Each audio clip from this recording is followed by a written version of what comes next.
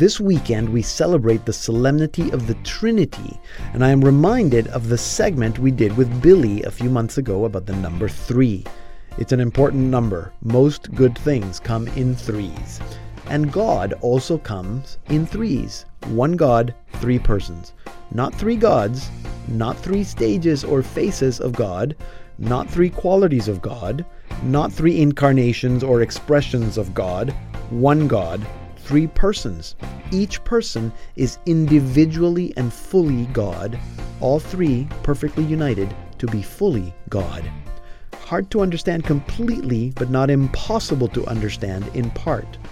Not if we understand relationship and if we understand love, because God is love and love is relationship. It is logical that for God to be completely love, God has to be perfectly in relationship with himself, because love cannot be love in isolation. That is why God is a relationship of love, the lover, the beloved, and the love that they share. That is Trinity, Father, Son, and Holy Spirit. But what does that mean to us? Well, go and be in relationship. Go and love. I'm Deacon Pedro, and this is the Salt and Light Hour.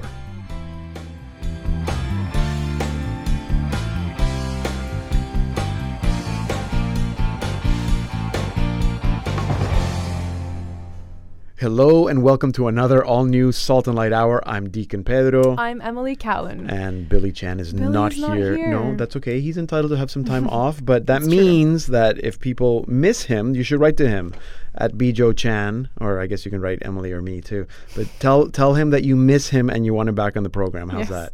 You miss his tips on making Mass less boring. Church for Dummies. Lots happening in the show today. So, Emily, what's in our news today? So we're going to talk about some reactions from Vatican officials on Trump's decision to pull out from the Paris Agreement. Interesting. Not the Pope, though. The Pope did not react. So I'll just talk briefly about that, as well as last Sunday was Pentecost, so Pope celebrated Mass.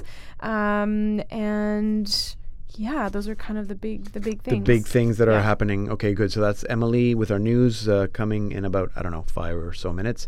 And after that, Sister Marie Paul Curley will be back to tell us the window to the soul to the film Moana, a film that, and I admitted this to Sister Marie Paul, that I started watching. I was in a flight and I fell asleep. I don't know.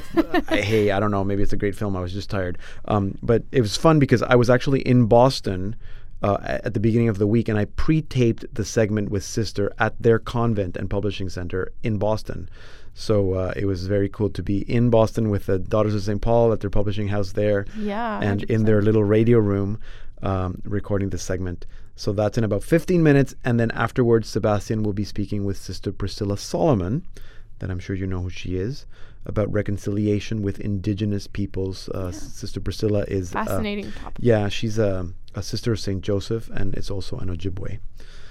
So that's at the end of the first half hour. And now, Emily, the topic at hand. Is there anything that we can learn from Protestants? Yes, I think. Yeah. I'm sorry. I'm going to say yes right off the top. I think there is for sure. Yeah. I have an interesting story actually. Tell me. I'm sure a lot of people have stories like this, but it kind of happened very randomly. I was in a coffee shop one day and I was on the phone, and I don't know, I was saying something religious. Something Catholic. Something Catholic. Jesus was probably said at one point. His name was was declared. But anyways, and I think she just caught on to that and asked me, kind of like, what's your deal? Like what faith background are you? So we started chatting, and it was a very nice conversation, very cordial, especially at the beginning. Talked about our faith journeys and kind of what really drew us to having like a personal relationship with God and prayer. And but then my story involves the Eucharist, and it's a very big part of my faith journey and my prayer life. And so when that kind of came up, the conversation changed a little bit. The tone changed, and so it became a little bit less of a conversation and more of a debate. And I wish I went to finish that way, but so it was unfortunate. And that's been my experience too, that I feel that a lot of times that we get Catholics and non-Catholic Christians together, we're all fine until, as long as we don't talk about the Eucharist or Mary or I guess those are the two big ones, the saints. But most of the time, we're fine. And if those topics come up, then it becomes like a confrontation or a debate. Right. And I was in Venezuela once. We flew into the Missionary Congress down there in Maracaibo, and we had to wait like 2 hours for this bus to pick us up. And the reception area at the airport, which is tiny, was full of people. And I started talking to this man because, of course, I'm with this group and there's priests and stuff. And turns out that he was even an evangelical pastor. And I'm not kidding. For the next hour or more, he and I were just back and forth. And it was very pleasant. Right. But at the same time, you could tell that he was, a little bit trying to convince me, and I was a little bit trying to convince him, and it was very jovial, and we were fine. But yeah, it's like, can we be in communion, if not in perfect communion? I mean, we are in partial communion. Yes. So anyway, I posted this on Twitter, as you know, and we received some comments. The question was, is there anything we can learn from Protestants? And Rosie at Spooky20, that's Rosie, I don't know if she's listening to the program, she said, yes, we can learn how to talk and appreciate each other before the service and stop the cliques. The spirit seems more alive in non-Catholic groups. I think I can see where she's coming from. I think a lot of evangelical communities are very community. They're very welcoming. They're very good at receiving people. Sometimes maybe I find it a little uncomfortable. It's like, okay, I don't want to talk to anybody because I'm Catholic probably. Yeah. But if I go to my church, all the little groups are there. Right. Yeah. Do you see that? Yeah, I do see it. I grew up in a different, in a different environment. Like it was normal. Because you were already the small community. Maybe that's what it was. Yeah, the outsider French community. Yeah, exactly. So we often kind of found ourselves, hanging out after Mass or lingering, at church, and yeah. Yeah, and I see that in my parish too. The Spanish community is very much a community. There's only like 100 people, so everybody knows everybody, and we have coffee after Mass. Whereas the other Masses, it's a little different. Joshua Gonerman wrote, he said, look at the Methodists to learn about actually putting our money where our mouth is. I think he means that they tithe. They tithe, yeah, or they give money to stuff, to the church. Catholics maybe don't do that too much. Maybe not. I don't know. Anyway, so the reason why I'm asking this question is because I have a book here by, and I'm sure you know who Peter Kreeft is. Yes, I do. Beloved author, prolific author, and I presume he's a theologian. He's a professor of philosophy and theology, I think, at Boston College. And his latest book is called Catholics and Protestants. What can we learn from each other? So it's not Catholics learning from Protestants. It's not just Protestants, they need to learn everything from us Catholics because we know it all. But what can we learn from each other? And it's a fascinating book. It's not your typical kind of, it's certainly not a book. It seems like an easy read too. It's great. It is an easy read because you don't have to read it in order. You can just open it and read a chapter, and they're all 3-4 page chapters. It's a great little book. So I'm very excited that Peter Kreeft is going to be back on the Salt and Light Hour today to tell us about not just about the book, but I just want to pick his brain on some of these ideas that he's sharing. So that's Catholics and Protestants. What can we learn from each other? That's in about half an hour. And then at the end of the program, Emily, we're going to continue our conversation with Father Peter Skudra, yes, from Latvia, who was here last week. And we started this conversation last week, and we're going to continue. Today, he's going to tell us about Latvian Catholic music and Catholic artists. Some interesting music coming out of the Catholic community there in Latvia. And one of the groups is actually a group that Father Peter was instrumental in creating when he was in the seminary. So this group is called the Seminarians. They're all these Seminaristi. So here are the Seminarians, Seminaristi, with cells. I think I'm pronouncing this correctly. All our Latvian listeners can tell us. Cells, which means roads or ways, from their album Lūk, which means behold.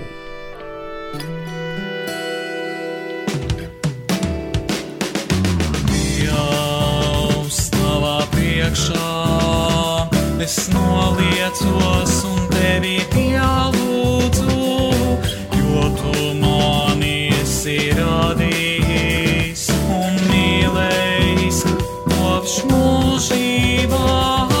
Dieva dēls Jēzu Kristu, piekaltais pie krusta kokā, tu atpirki mūs no grēkiem, lai mēs tiktu pestīti.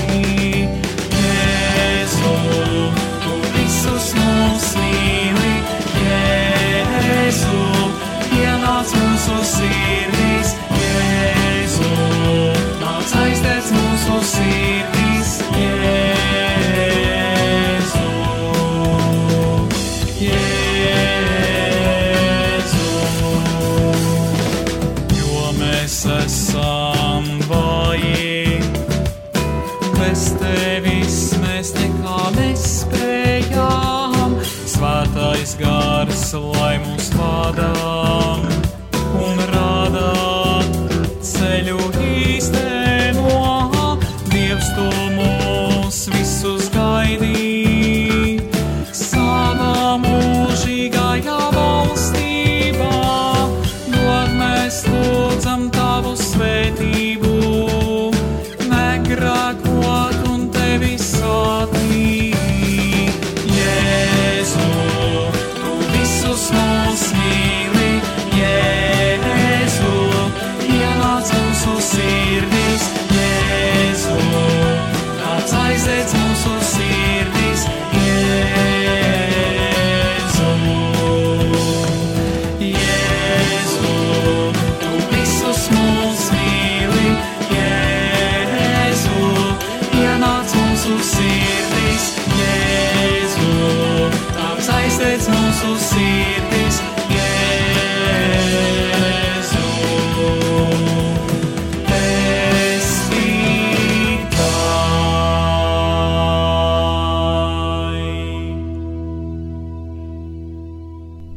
That was Seminaristi from Latvia with Cells, which means roads, from their album Look or Behold. And we're going to be speaking with Father Peter Skudra, director of Radio Maria Latvia, about Latvian Catholic music at the end of the program. And in about 5 minutes, the windows to the soul of the film Moana with Sister Marie Paul Curley. But first, here's Emily with our news. Yes.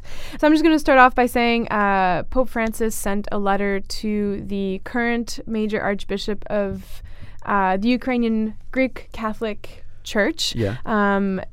The former head of the church passed away on May 31st. He was 84 years old, and his funeral took place on Monday at the cathedral in Kiev.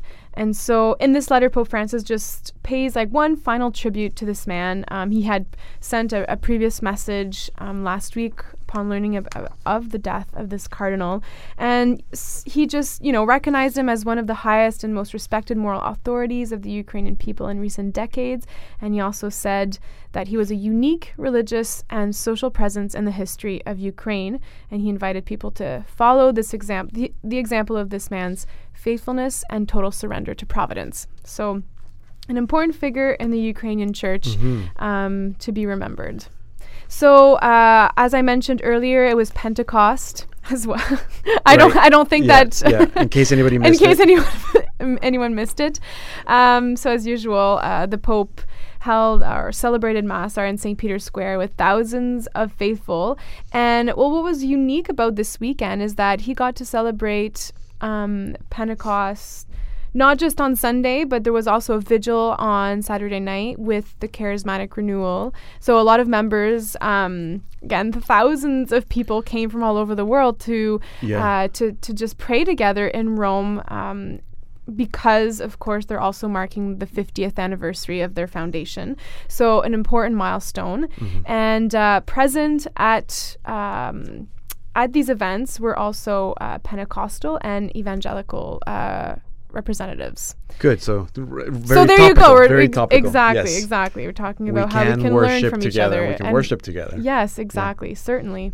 And the Pope did speak about that, about how the Holy Spirit is the one who creates diversity in the church, but he is also the one who creates unity in that diversity. Yes. So I guess that's kind of the little nugget that we can take away from what he said over the weekend. So unity and diversity, and we can ask the Holy Spirit to help us with that. Absolutely. I was also mentioning the fact that President Donald Trump pulled the United States out of the Paris Agreement. So something that had kind of been talked about and we're a little nervous about.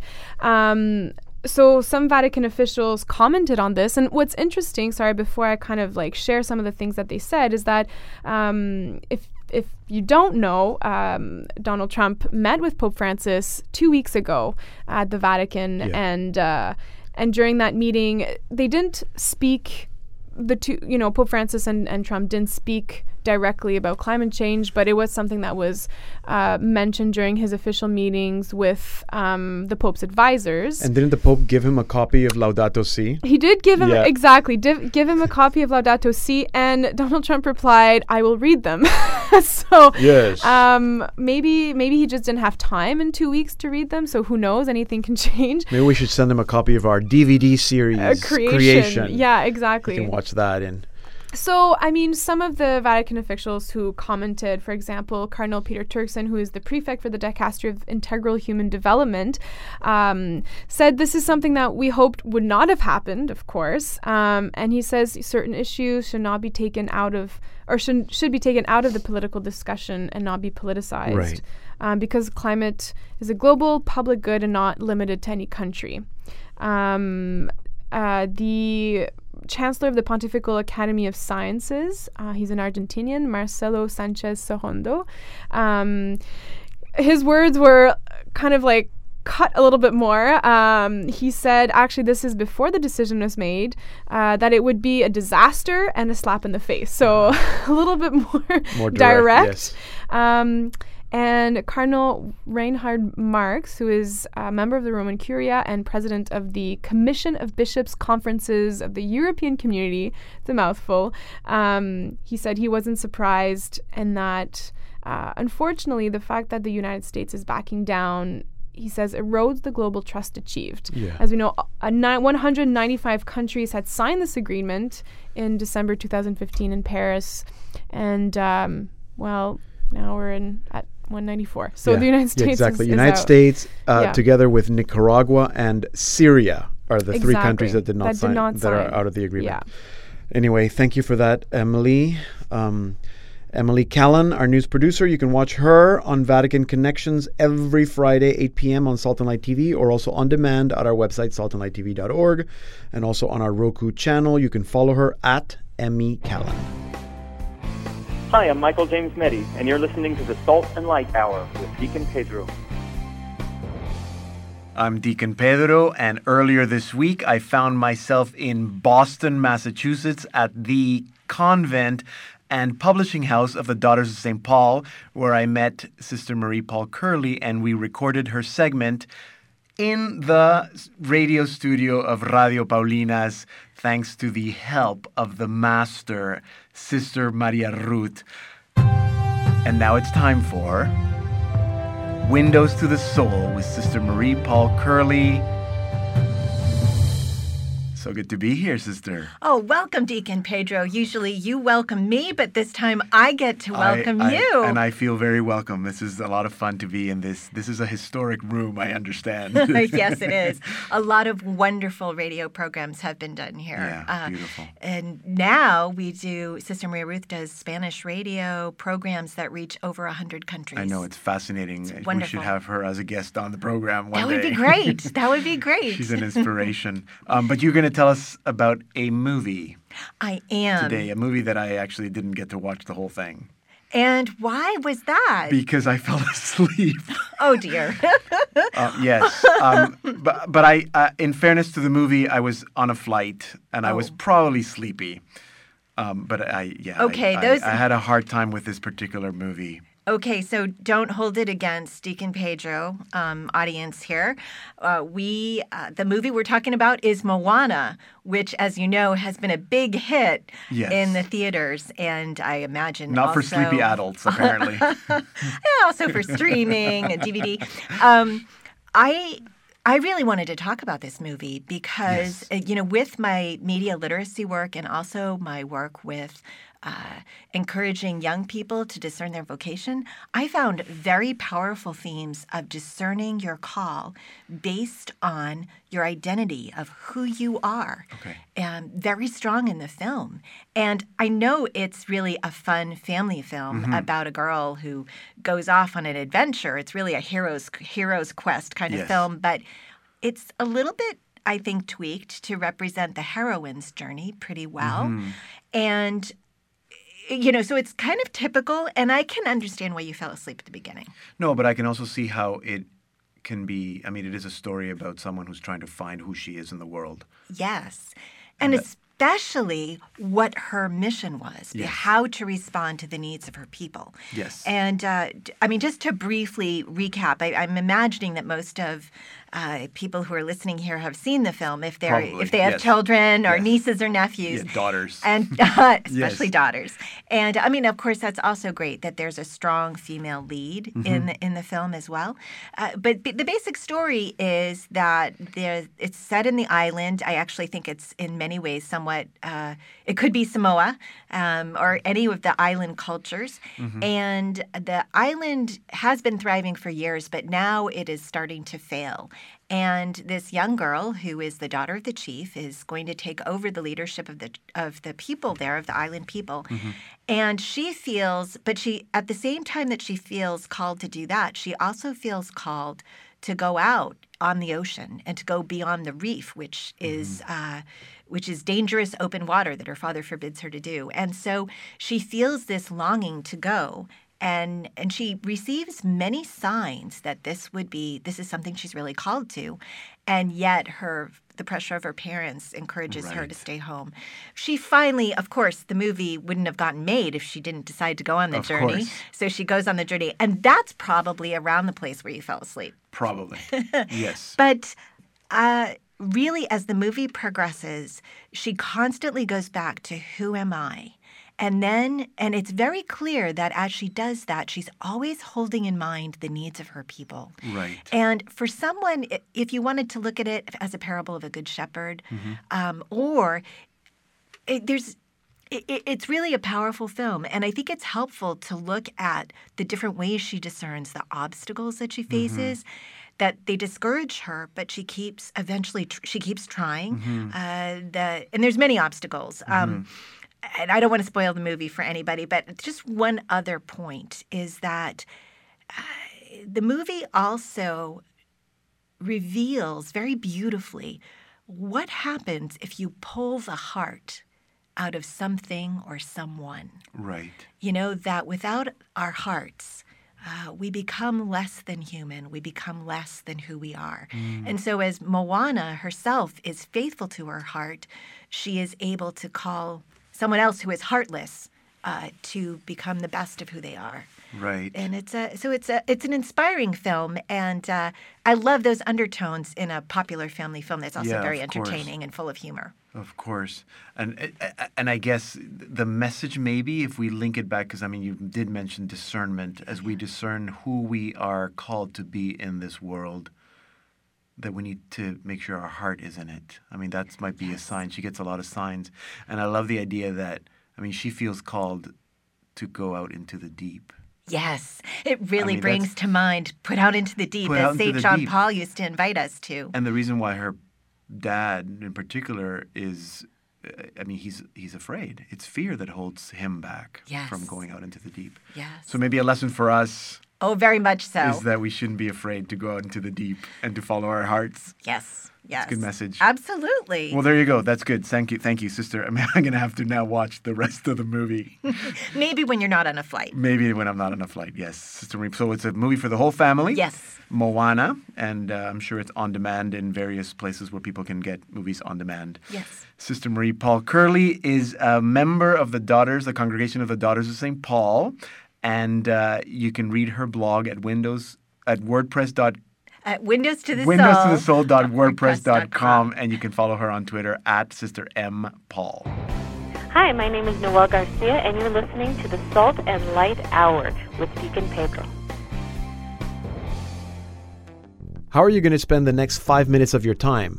How about listening in, meeting a fascinating person, and learning something relevant that will broaden your perspective? Sit down with Sebastian Gomes and go straight to the heart of the matter. Here's Connect 5.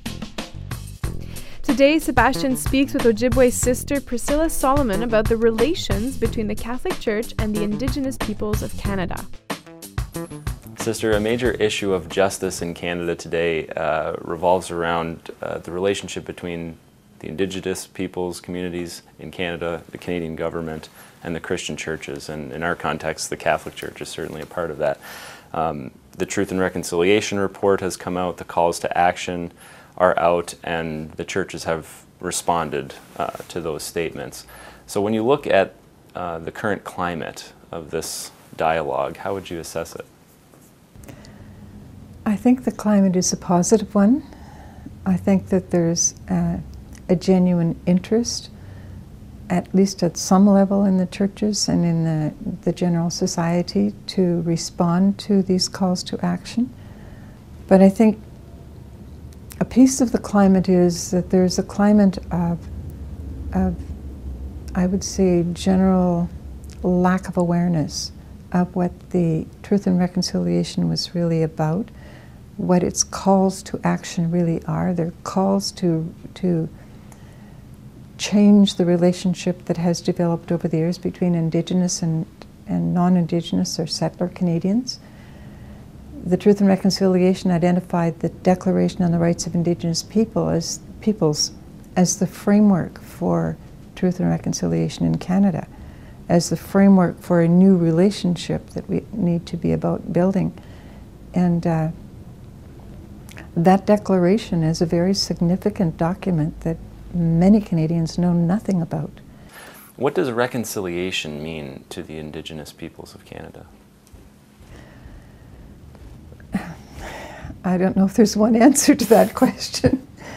I think one of the things that reconciliation means to the Indigenous peoples of Canada is the reconciliation between the kind of relationships that exist in the colonial era, that still exist today and through the process of colonization, and the kind of relationships on which this land was built. Those relationships initially were treaty relationships.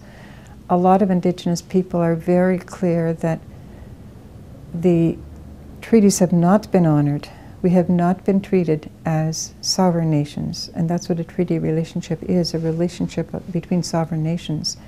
So that's one of the calls for us to begin to respond to learn how to live as people who are in a treaty relationship, not as people who have conquered peoples who haven't actually been conquered.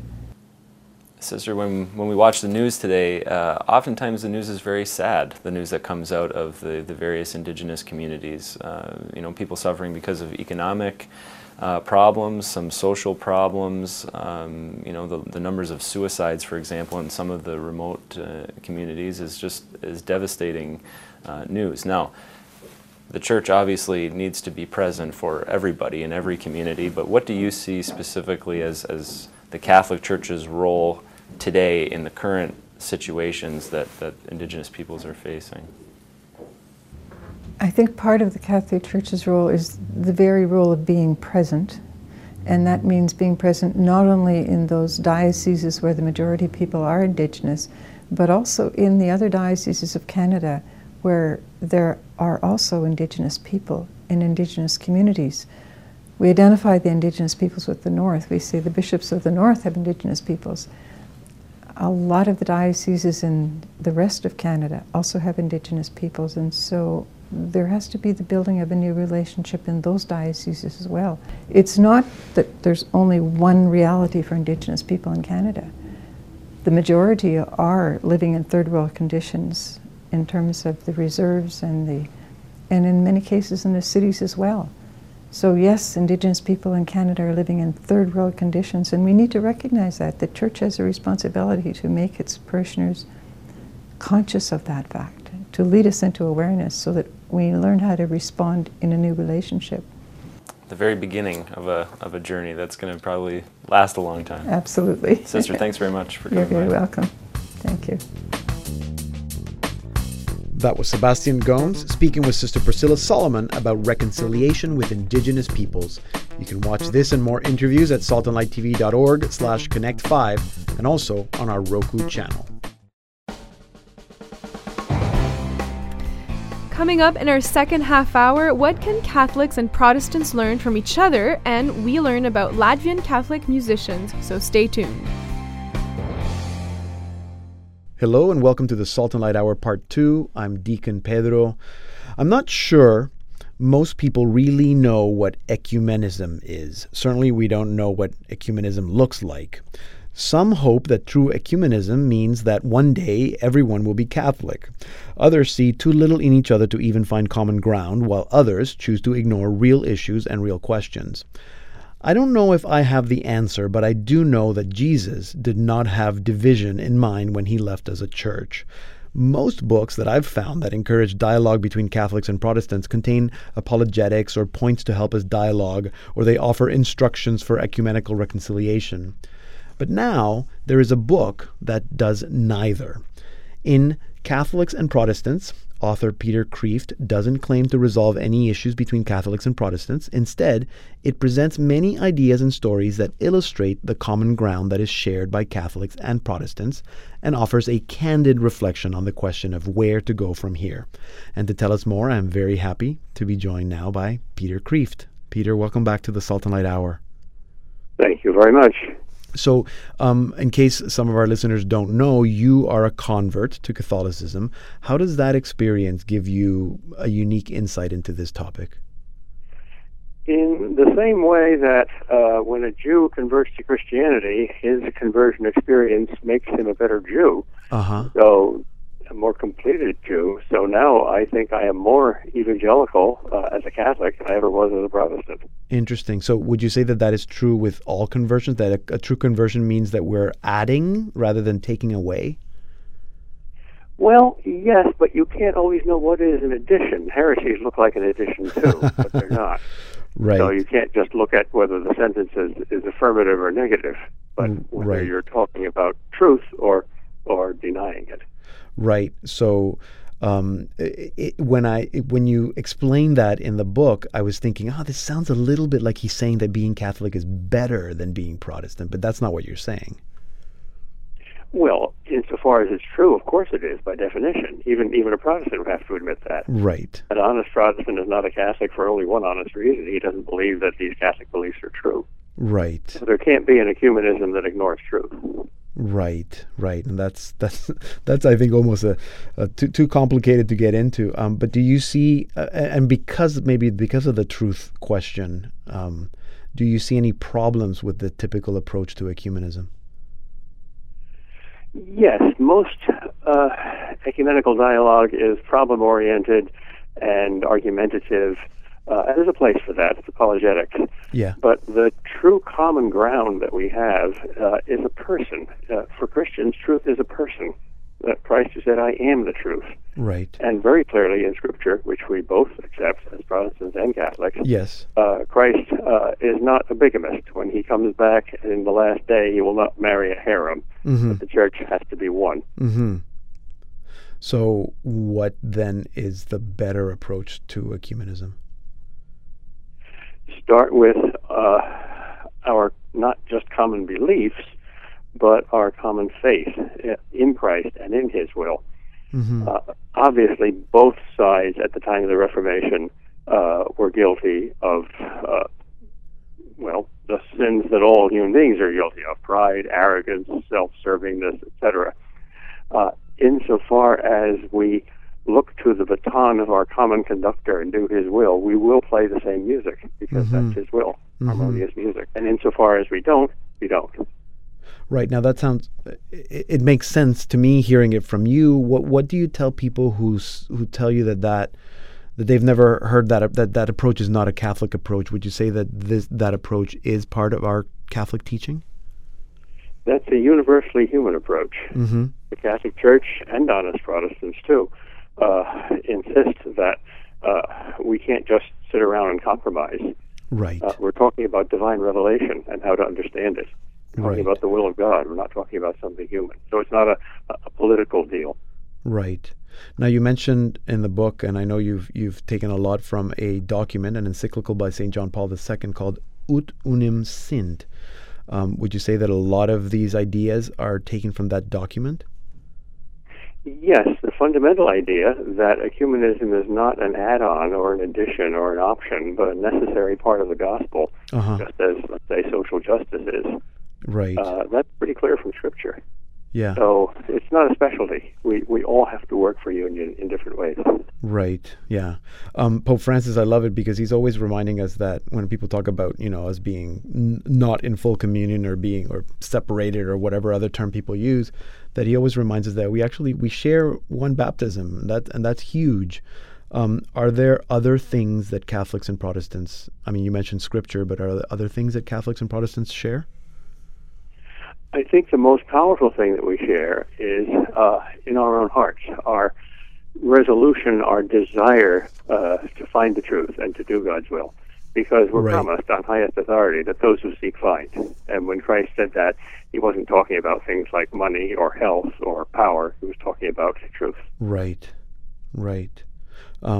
You mentioned, and this might be a little complicated for some people, but I trust that you can explain it, that the issue of justification, which would have been at some point a point of disagreement, maybe for some people it still is because they don't fully understand it, but that has been resolved. Can you explain that quickly to us?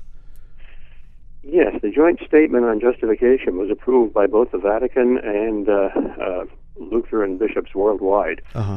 And this central issue of the Reformation, the thing that justified Luther in his own mind in leaving the church, namely that he thought Catholics didn't know how to get to heaven. They were working their way in by good works, whereas he taught justification by faith alone.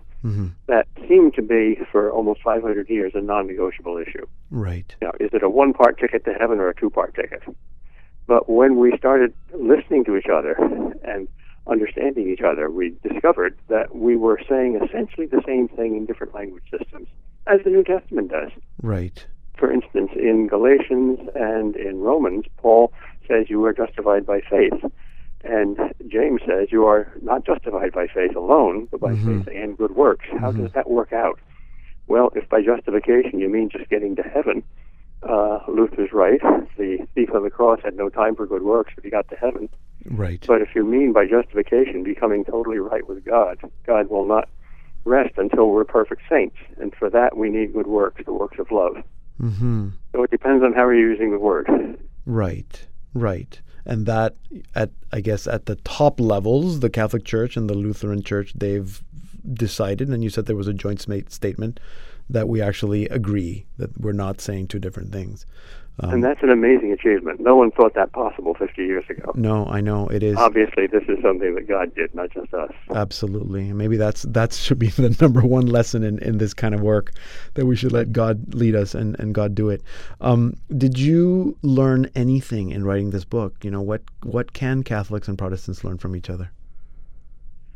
Well, in the process of writing the book, I had to listen more carefully to the ideas, and I think I learned anew the crucial importance of listening. A very simple thing, but a very rare thing. God gave us 2 ears and 1 mouth, but we usually talk twice as much as we listen instead of vice versa. Right. And again, something Pope Francis keeps reminding us about: dialogue, listen to each other, even if we disagree, even if it's uncomfortable. Or maybe you have no right to respond until first you listen to your dialogue partner. Yeah, maybe especially when it's uncomfortable. Peter, we're going to leave it there. Like I said, I'm very much enjoying the book. The way you've organized it, I think, is one of the things I like the most. So it's not a book that I have to start at the beginning and read to the end. I can just open a chapter and read it or find a topic. Is there a particular reason why you organize it that way? Yeah, I have ADD, and I get bored easily, and I don't like long sermons, so the book consists in very short chapters. There you go. That's probably why I like it, because I'm exactly the same way.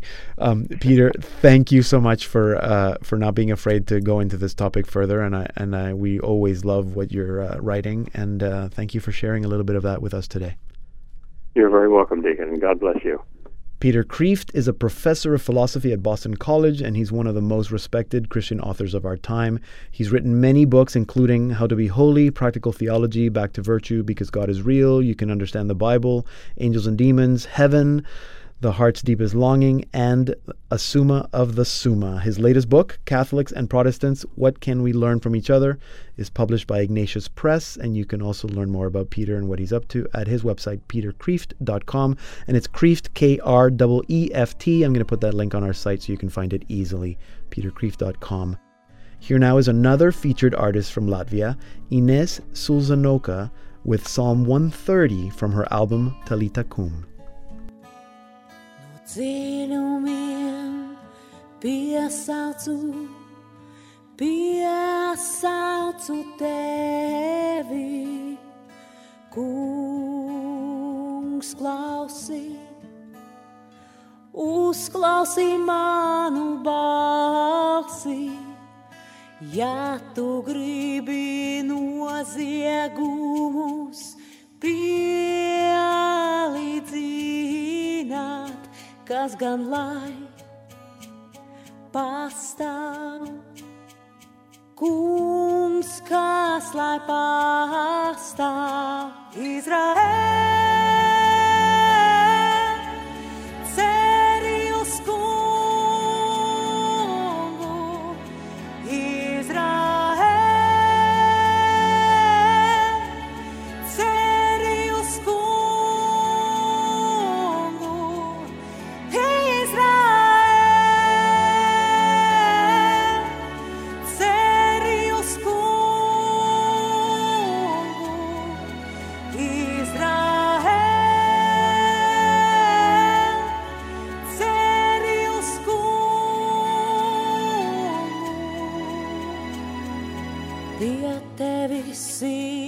piedošana, lai visi tevi bīstās. Es gaidu uz Kungu, paļaujos uz viņa vārdu, mana dvēsele gaida, gaida uz Kungu vairāk kā naktsargi. Gaida uz rīta asmu, Izraēl, ceri uz Kungu, Izraēl, ceri uz Kungu,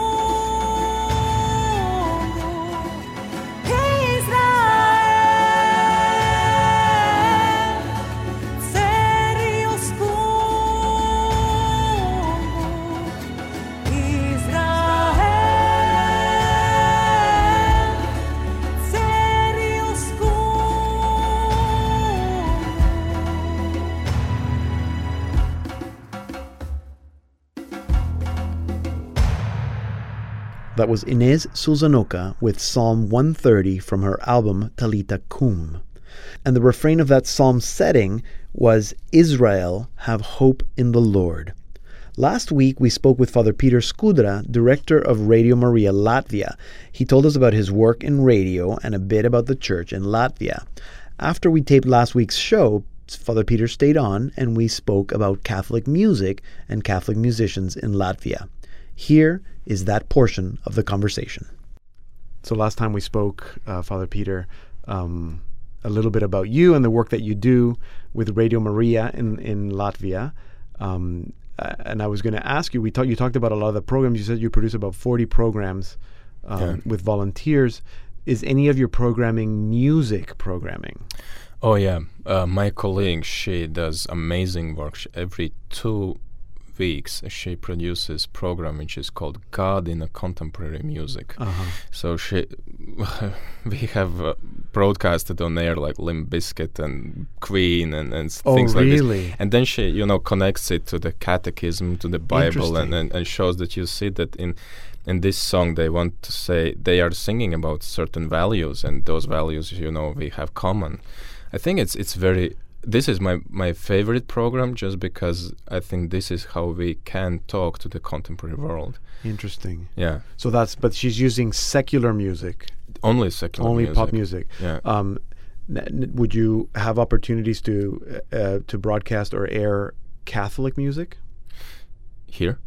In your radio station, in Radio Maria? Yeah. Or because it's mainly a talk radio station. It's mostly a talk radio station, but we have time for music too. Yes. And we have also, let's call it Catholic music, but there are not too many Catholics who produce music, because to be a musician in Latvia, it means that you have some work, and then in your free time you write music, and then you play. Yes. It's like hobby, a very expensive hobby. But there are some people who have dedicated their life, free time for playing some music. Yeah. Of course, the reason why I'm asking you, and throughout the program we've been hearing some artists from Latvia. Oh yeah. So you, and of course the only connection I have to Catholic, we can call it Catholic music in Latvia, is you. So you chose these 3 groups or these artists so that we could play some music. Tell me a little bit about the first one. The first one is a band called Seminarians, because it's a seminarian band. Are they seminarians? And the story with this band, it's my most favorite one because I was part of it. When I was in seminary, I saw that there are so many talented guys, There was one guy playing guitar, the one who didn't finish seminary. Now he works in the Radio Maria. Yes. He's like, he's like guitar hero. He can play Pink Floyd or whatever you want, and he does it freely. And he was writing his own music. And there was one other guy who was DJ.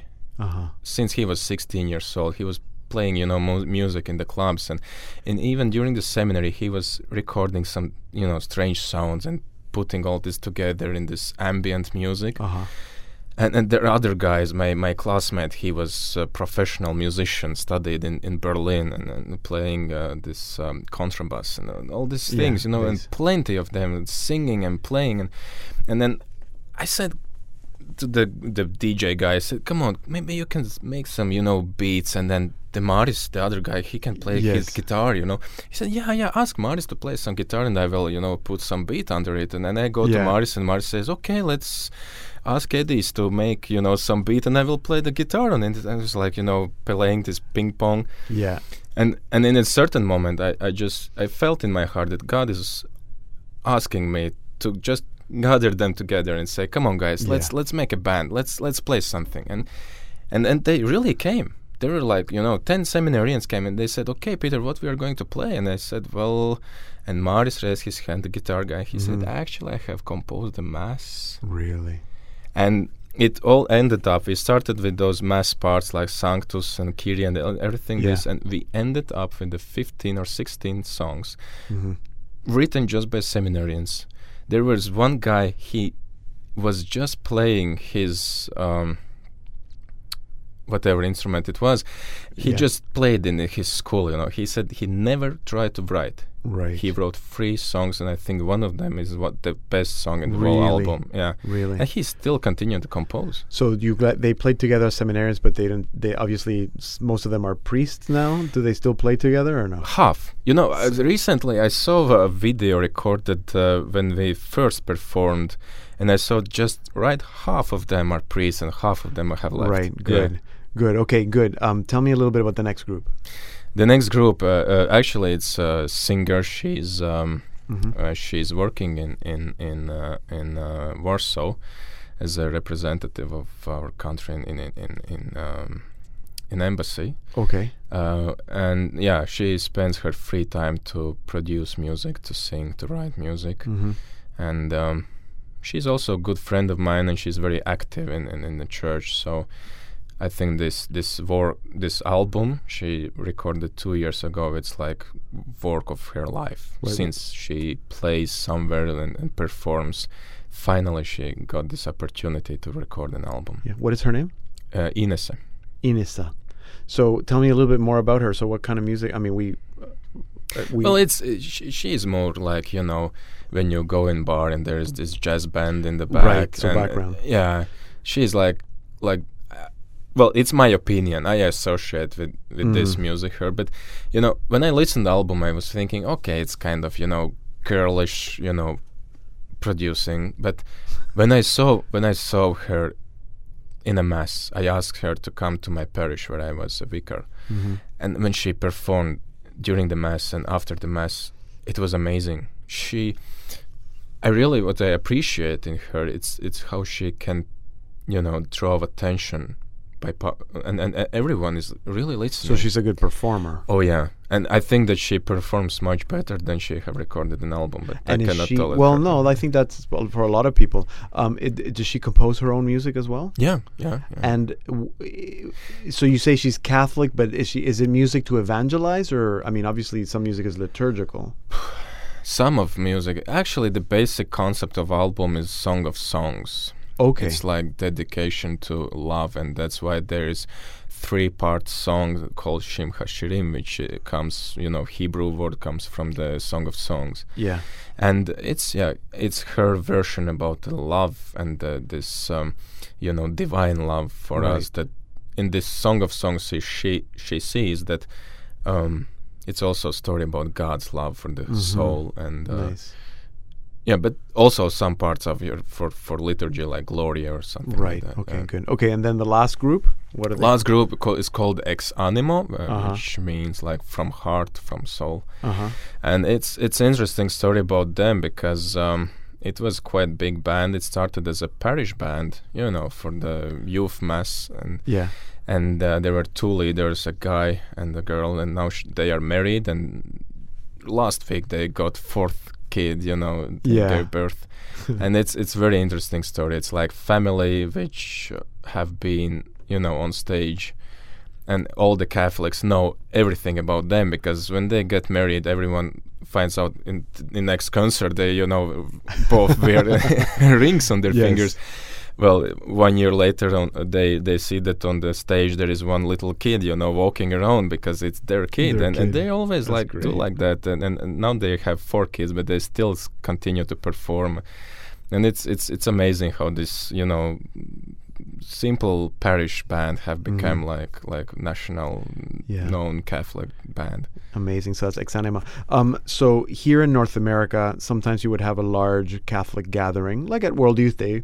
And you would bring some groups. Does that sort of thing would happen at a national level? Maybe if you have a youth event, would you bring some of these groups to sing? Yeah, basically those are also youth days, but for musical performances, we because Catholic bands, you can count them on fingers. Yes. So if you invite every year the same bands, you know, it's becoming boring. So that's why we have plenty of Protestant bands. Okay, and I see. Baptists are very good at They playing are. music in our country, and almost every bigger parish has very good quality band with good, you know, equipment, and they play also in Catholic events. And then this is actually other thing we didn't talk in last program, that all the denominations stick together. Oh, that's good. And this is interesting how you see the Baptist band performing, you know, youth days, national youth days for Catholics, or vice versa. There is some Baptist even, and there is Ex Animo playing, you know, the Catholic band.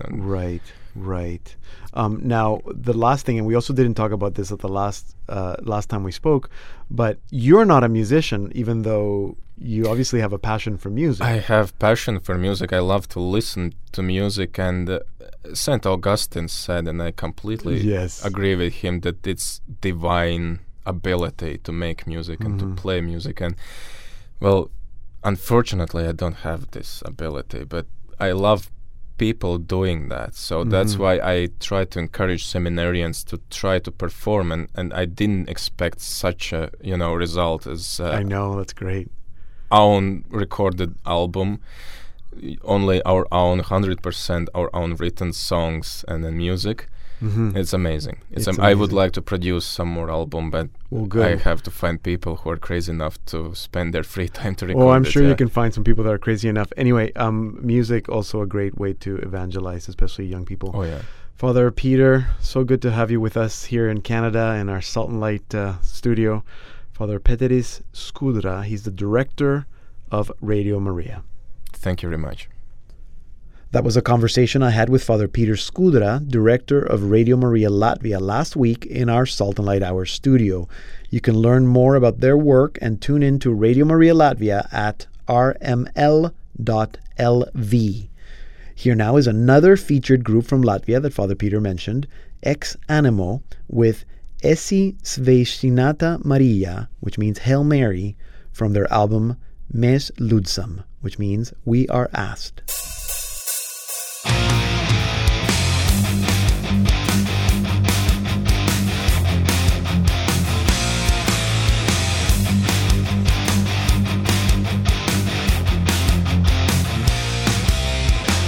Sveicināta Marija, žēlastības pilna, Kungs ir ar tevi. Tu esi starp sievietēm svētītā, un svētīts ir tavas miesas auglis, Jēzus. We're listening to Ex Animo from Latvia with Hail Mary from their album Mēs Lūdzam. And that will take us to the end of the program. Remember that if you tuned in late, you can stream or podcast all our Salt and Light programs for free at saltandlighttv.org/radio. And that's also where you can learn about all featured artists and guests. Remember to write us to tell us what you think of this show and whether you missed Billy or not. You can write to me via Facebook or Twitter at Deacon Pedro. And you can find me, Emily Callan, on Twitter at Emmy Callan, and Billy, because you didn't say his Twitter handle, Pedro, at Bijo Chan. In the weeks to come, Lisa Hendy from CatholicMom.com, Joe Zambone, Ken Canedo, and Dr. Greg Popchak on this program, so you don't want to miss our shows for the rest of June. Thank you for listening. I'm Emily Callan. And I'm Deacon Pedro, and this has been the Salt and Light Hour.